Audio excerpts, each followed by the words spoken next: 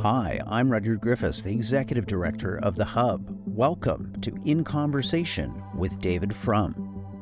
On this program, you'll hear big thinker and writer David Frum's exclusive analysis of contemporary events, issues, and ideas for The Hub.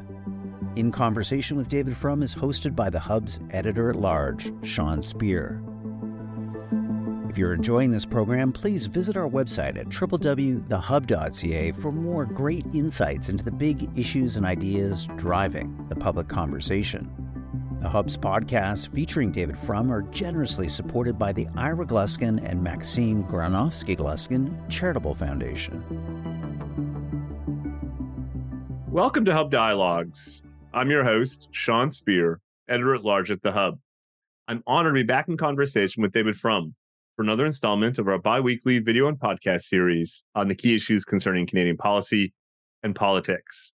In today's conversation, we'll take up recent developments in the politics of Canadian energy policy, including the Alberta government's surprising 6-month moratorium on new renewable energy projects, and the federal government's ambitious, arguably impossible plan to make Canada's electricity grid net zero by 2035.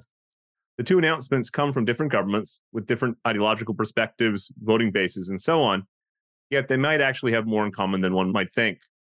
I'm grateful to speak with David about what that might be and how we ought to think about energy policy more generally. David, thanks as always for joining us. Good to talk to you. In our regular exchange in advance of our conversations, you sent me a brief yet insightful note this week about the, quote, hazards of thinking of energy as a cultural issue rather than an economic one, unquote. We'll get into these two big recent energy policy announcements in Canada and how they may conflict with your axiom. But before we do, I want to start by asking, how should we think of energy as an economic issue in your mind? As an economic issue and as an environmental issue, energy is something where there are real trade-offs that are painful and difficult. We need to get to a world in which we don't emit greenhouse gases and stop the accumulation of greenhouse gases in the atmosphere. We are someday going to maybe even need to find ways to pull those gases out of the atmosphere. We're going to need to do that without wrecking the world economy and without stopping growth in the developed countries and impoverishing the less developed countries. All of this is going to cost real resources. What is not going on here is a morality play.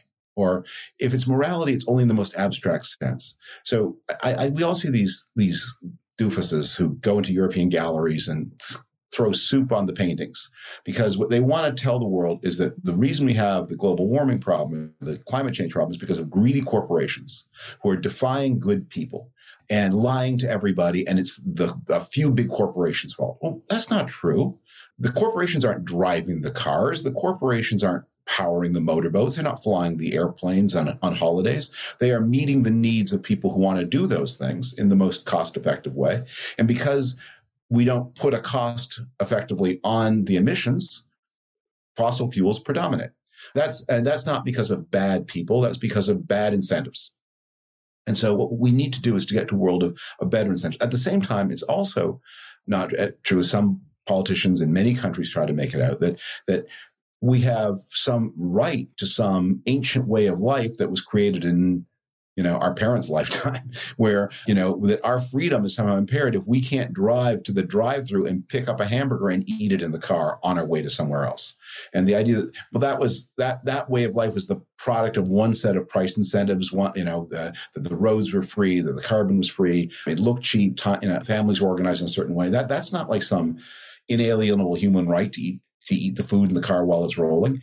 So what we've got are these conflicts of moralistic stories getting in the way of the thing we have to do, which is get to a low carbon universe, stabilize the climate, and do it without tanking the world economy. That's a good framework for the rest of our conversation. Why don't we start with Alberta? As I mentioned earlier, the province's Premier Daniel Smith recently announced a 6-month moratorium on solar and wind projects. The announcement was a surprise, and for good reason, David. Alberta has been a leader in renewable energy development in recent years. So what gives? Why the sudden change in policy, do you think? If it wasn't about economics, what is it about? Well, the explanations don't look true. So the explanation is Alberta, as you said, is a major producer of wind power. And that whole belt from Alberta through the Great Plains of the United States down to Texas, the winds blow strong, and it's a little difficult to connect them to major power users. But there are big cities, especially there are big cities in Alberta, there are big cities in Texas. The argument was made, look, we're going to cancel all these projects because wind power does require gas as slack. And we're somehow going to overtaxing the system by adding wind capacity without adding gas. And that doesn't make sense. I mean, these are two different, the two balance each other. As you need more surge capacity, which is what gas provides, you can add that too. That one doesn't get in the way of the other. So what it looks like was that just as a certain kind of unthinking environmentalist thinks that oil companies are wicked or energy companies are wicked, and it's their wickedness that explains our problem.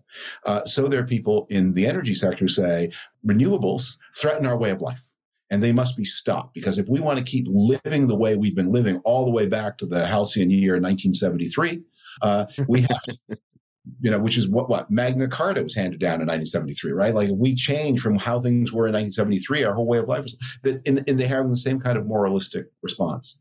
And look, this is maybe a defect of my kind of politics, and I think that of many of the people who watch this video, which is, we think like economists, and we think, you got a problem, put a price on it, find ways to conserve against the problem, find ways to substitute for the problem. It's essentially a technical way of thinking. And it's less exciting than a moralistic way of thinking. It just works, and the other one doesn't work. It does reflect something that's happened within Canadian conservatism in the past several years. It's in large part a reaction to the perceived hostility to the traditional oil and gas sector from the Trudeau government. It's also based on the importance of the sector for jobs and government revenues and so on. But one gets a sense that conservatives have really come to see defending oil and gas as fundamental to their identity and even their place and role in politics. I'm quite supportive of the sector, David, but it's not an ethos. Talk about what's going on. Why have Canadian conservatives come to define themselves so much in relationship to oil and gas? Well, a big part, I think, of what is going on in politics through all the developed world is baby boomer nostalgia. As the boomers are in their 60s, so they're not yet old, but they are no longer young, that they have this idea that whatever was going on in the world when they were between the ages of 16 and 21, that's just the way things should be. And if anything is different, whether it's the music, whether it's the way the economy is organized, whether it's what a house should look like, what exists in the world between their ages of 16 and 21, that's forever. I think one of the things that when people go on about the war on Christmas, one of the things they're capturing is there was this moment when the troops came home from the war, when women left the factories, when there was this effort to reconstitute a normal way of life, and also where the traditional violent hatred between Catholics and Protestants had abated to the point where you could have this generic, like, post-sectarian Christmas that was equally participated in by groups of people before the Depression, had not liked each other very much. They were now all one thing. And I think a lot of people say, that's the way it always was. That's the way it was from Magna Carta to now. That's the way it always must be. And they didn't. You're just being nostalgic for your youth, and keeping things the way they were when I was young is never feasible politics, and it's not good politics. Because right now there's someone else who's young and who thinks that the way we do things now is normal, and then someday they'll become an old geezer like me, and they'll try to preserve that. So I think yes, all the things are there, but there's something about how people have made an identity about a certain way to organize society. It was new once. It's old now, and something else will be new. And the genius of the thing that makes North American conservatism conservative and not reactionary is its ability to integrate things that are traditional and things that are new, but to be open to new. Otherwise, you're just doing the impossible. I mean, you're just trying to halt time, and time doesn't halt. I mentioned the Trudeau government, which is perhaps a good segue, because if the right at times seems dogmatic about defending non-renewable energy sources, the left seems similarly dogmatic about getting rid of them. Ottawa's new electricity regulations last week aim to achieve net zero by 2035, even though several provinces, including Alberta and others, without hydroelectricity, have said that they cannot get there on that timeline. I exchanged with a smart policy observer in Alberta this week, David, who said to me, the federal government seems prepared to take away reliable and affordable electricity in pursuit of its arbitrary target. What do you think about that? Is the Trudeau government essentially doing the same thing as some conservatives, but just the opposite in terms of turning energy policy into a culture war politics? Well, if you've got a plan to get to net zero in 12 years and it doesn't include nuclear, it's drugs. I'm sorry. It's just, if we were today to build a lot of nuclear power plants, 12 years would be time to get them up and going. And then, net zero electricity production without wrecking the economy, that's very feasible. But if you're not doing that, then it's drugs. And so what are you talking about? And there's another problem, which is, look, it's a great way to get to net zero? Import manufactured goods. Because what you do, what you're doing is exporting the energy. So there's as much carbon going into the thing you use. It's just not counting against your local domestic quota. And a great part of the progress that the countries of the Western world have appeared to make against carbon since about 2010 has coincided with the surge of emissions in China and India, because we're just exporting the carbon production function to other countries. So unless you have a global vision, and that doesn't mean being loosey-goosey and making lots of concessions and saying, because of the opium wars, China gets to emit carbon forever. It means you need a coherent policy with your allies, because China and India are just so big, to constrain them. And that means having carbon tariffs where you say, we did export our manufacturing functions to you and you did produce a lot of carbon and we let you essentially expend that. We're going to now put a price on it for ourselves and for you, whether you like it or not. But because these countries are so big, it's just meaningless to think about this in a Canadian context. It's barely feasible to think about it in a NAFTA-wide context. I mean, we really need to think, I've stressed this, you need to think about a price on carbon that is agreed between North America, the European Union, Britain, and Japan, and Australia, New Zealand, although they're Canadian-sized economies. But EU plus US, plus Britain and Japan, and then minor partners as well. And you agree on a price and put a carbon tariff wall around that block. And then you can talk to India and China and say, you have to change. But we need to be very aware that for India and China meeting the rising demands of their population, there is no way for them to curb carbon without a lot of nuclear power, because they have nowhere to export their production functions to. And they have to air condition, they have to heat, they have to bring people into a modern way of life. And that takes a lot of electricity. Where does that electricity come from, if not from coal at the scale that India and China need it? Only nuclear. Hey, Hub listeners, there's a lot of gloomy news out there these days when it comes to the state and future of Canadian journalism. We're seeing mass layoffs across some of the country's biggest media organizations. We're seeing news disappear from some of the country's biggest social media platforms. Well, what does this all mean for the Hub? Well, thanks to you, our loyal readers and listeners, the Hub is thriving. We're seeing record engagement across our various platforms and offerings, adding new voices, series, and content, and all of this would not be possible without your support. If you haven't already become a donor to the Hub, consider doing so now. For as little as 25 cents a day, you can make a major contribution to our ongoing operations and our ability to be a credible and authoritative alternative to much of the mainstream media. Make your donation now at www.thehub.ca. To that point, David, we don't just need to cut emissions within our electricity generation. We also need to massively expand our capacity. A recent Public Policy Forum paper, for instance, estimates that we'll need to double our electricity generation by 2050 to meet demand for electric vehicles, buses, and so on. So how do we move beyond the negative-sum way in which these debates have played out to focus more on how do we get to abundant energy? I think the way these things happen is you get these political leaders.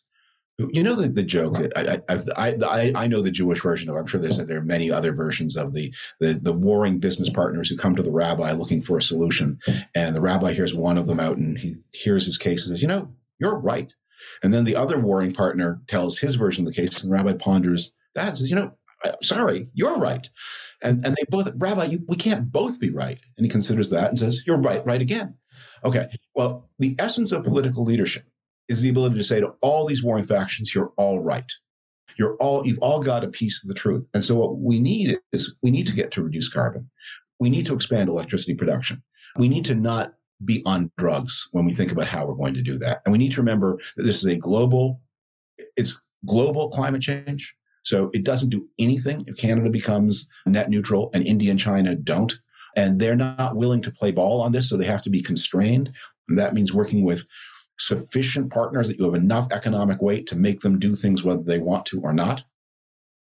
And that takes visionary leadership that can speak to a lot of constituencies, but doesn't play, look, what can I say? Provincial politics, they're provincial.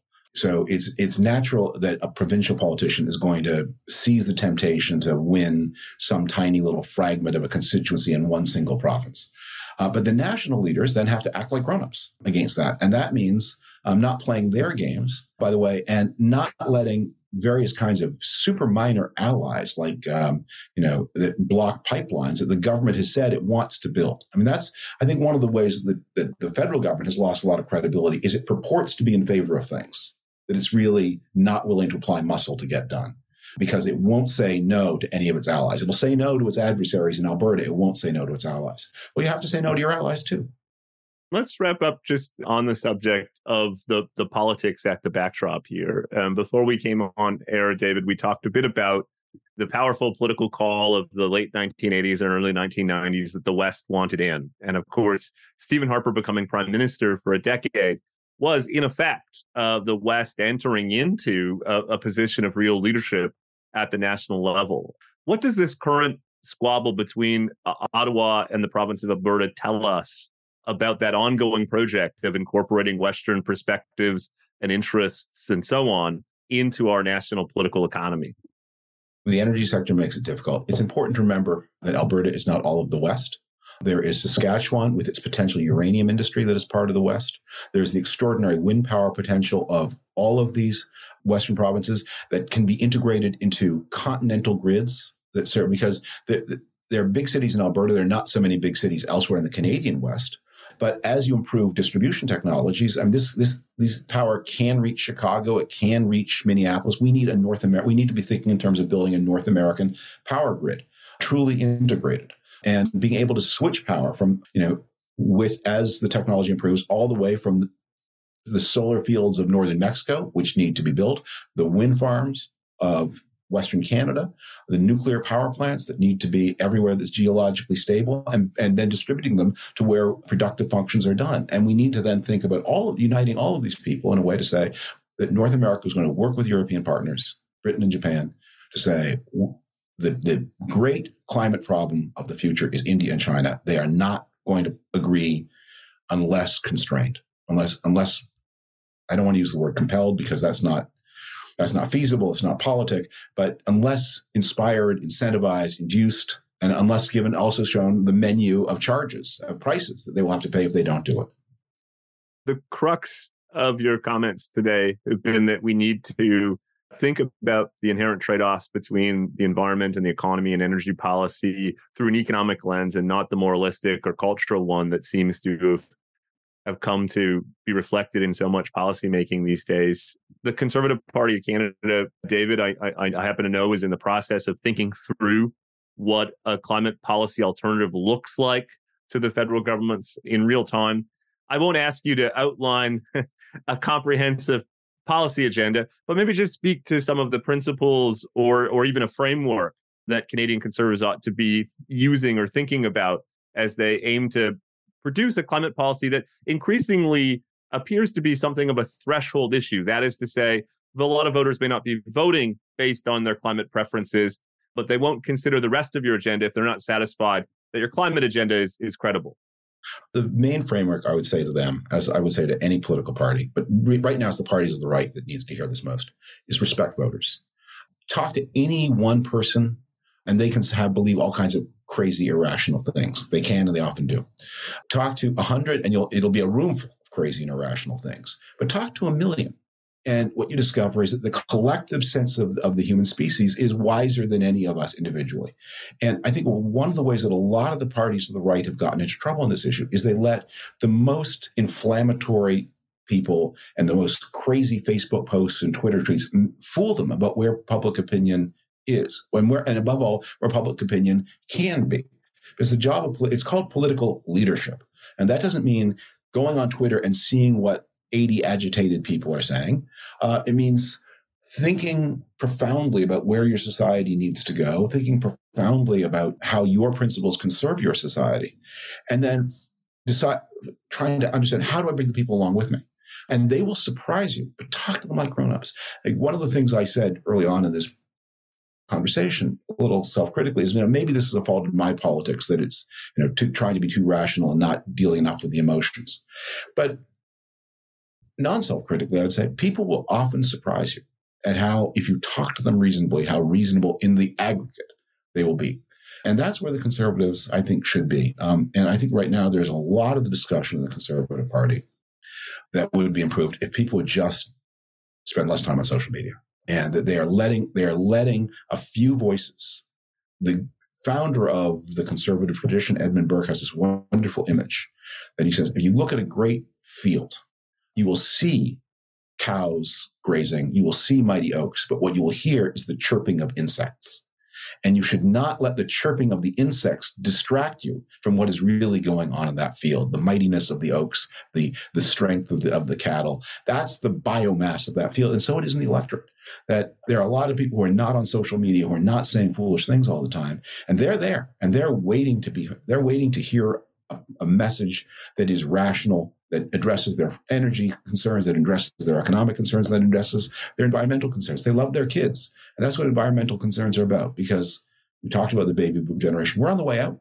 The worst of what is coming climatically is not going to affect us personally, but it will affect our children and grandchildren. And because we love them, because most of us love them, love our own, we are going to listen to politicians who speak not only to our interests, but to those of our children and grandchildren.